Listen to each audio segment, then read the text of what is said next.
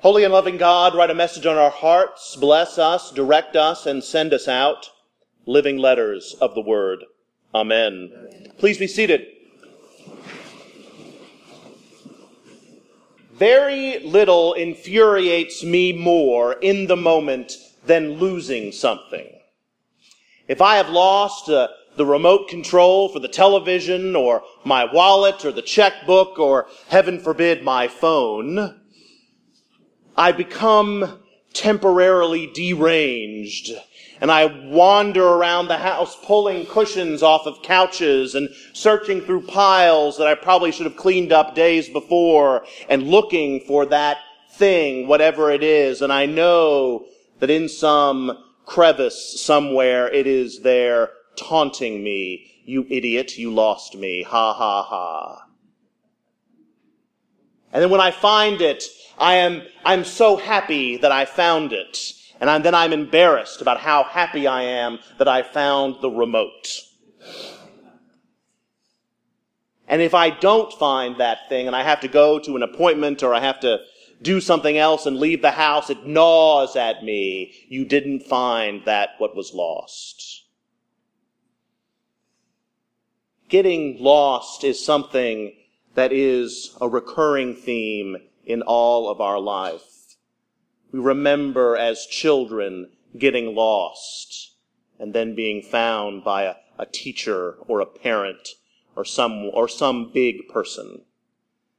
And as a parent, we recoil in horror as though we remember those moments when you don't know where all the little ones are.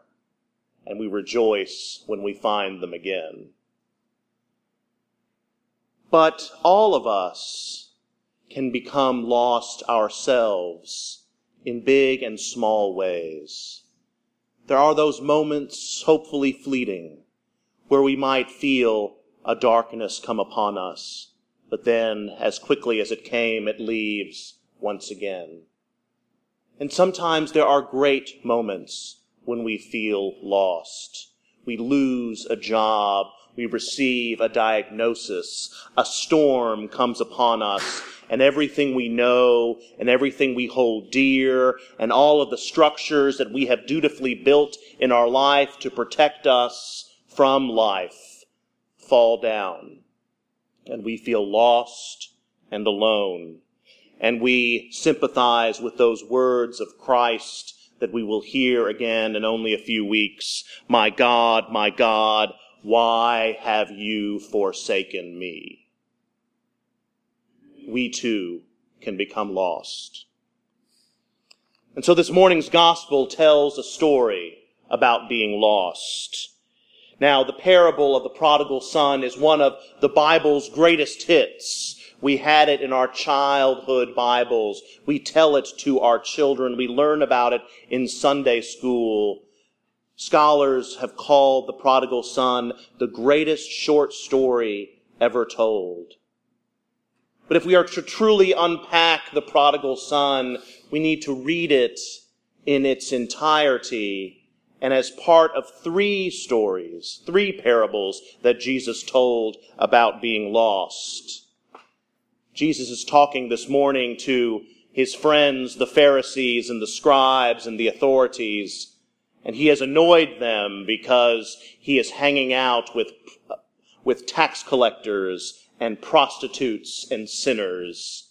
In other words, he is hanging out with the lost. And so he tells three stories. The first is the story of the lost sheep, and how a shepherd who keeps a flock of 100 sheep loses one of them and foolishly leaves the 99. Who knows what could have happened to the 99, and goes and looks for the one. And when he finds the one, he brings that sheep back to the herd, and he calls his family and his friends, and he says, "Rejoice with me, for what was lost has been found." And the second story is about the woman and the lost coin. This woman has 10 coins, but she loses one of them. So she lights a lamp and puts it on the lampstand and sweeps every corner of the house until she finds the coin. And she calls her family and friends around her and she says, "Rejoice with me, for what was lost has been found." And then we finally have this great story, the parable of the prodigal son. Or probably it should be called the prodigal son, the waiting father, and the grumpy brother. And here we have a father and two sons, an elder and a younger. And the younger goes to his father and says, "Dad, I'd like to leave home, my family and my community, and all that has sustained me for this short life. And I'd like to go out into the world and see what is out there. And in order to do that, I would like for you to give me my inheritance."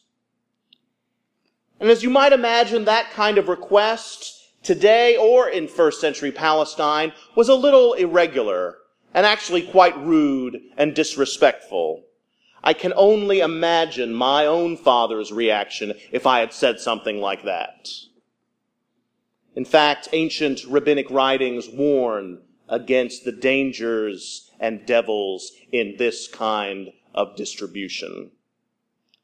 But instead of being concerned with how it might look out in society and in the larger world, the father does what his son asks and gives him half of everything, half of his own life. And you know the rest of the story. The son takes this money. This son who has his hand out and is more consumed with the material work of the world, the material things of the world, so much so that he would treat his father as if he were dead.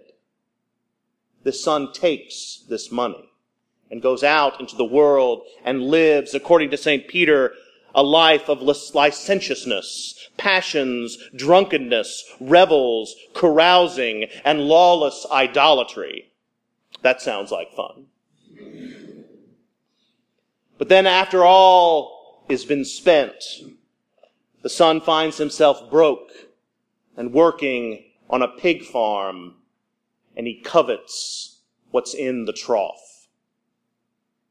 And so, like a person in recovery who has hit rock bottom, the prodigal admits that he is powerless and decides to make amends to the people that he has wronged. And so he journeys home, and he sees his father, and he says to his father in a very logical way, "Father, I have sinned against you and against heaven. I am no longer worthy to be called your son." But the father does something very illogical. He says, "Bring out a robe, put a ring on his finger, let us eat and celebrate, for what is lost has been found." It should be noted in this story that the father runs to his son. And when we read that this morning, that may have seemed like a innocuous descriptor, just another word linking one idea to another. But jogging wasn't very popular in first century Palestine. In fact, to run, especially for a gentleman of distinction, a person who owned land, a person with certain stature in the community, to be seen running was a great indignity. But when the son, his beloved, the boy he had been worrying about and losing sleep about ever since he left, appears on the road, he gets up, he jumps up and runs to his son and embraces and kisses him and welcomes him back home. All of us have been lost. All of us have those moments in our lives, small moments or larger moments of darkness and doubt and despair. And we wonder how we are going to get out of this. We look at layers of resentment and anger and worthlessness that have built up like calluses in our own lives, and we wonder, how am I going to find my way out of this? But the good news this morning is that no matter what has happened, no matter what we have done, no matter what someone else has done to us, no matter what brokenness has beset our life, our God still searches for us. No matter what chasm has been set between us and God by our sin or by this world, our God still searches for us. And even when we feel lost and alone, God is still searching for us. And when we are found, our God brings all of the creation together and says, "Celebrate with me, for what was lost has been found." Amen.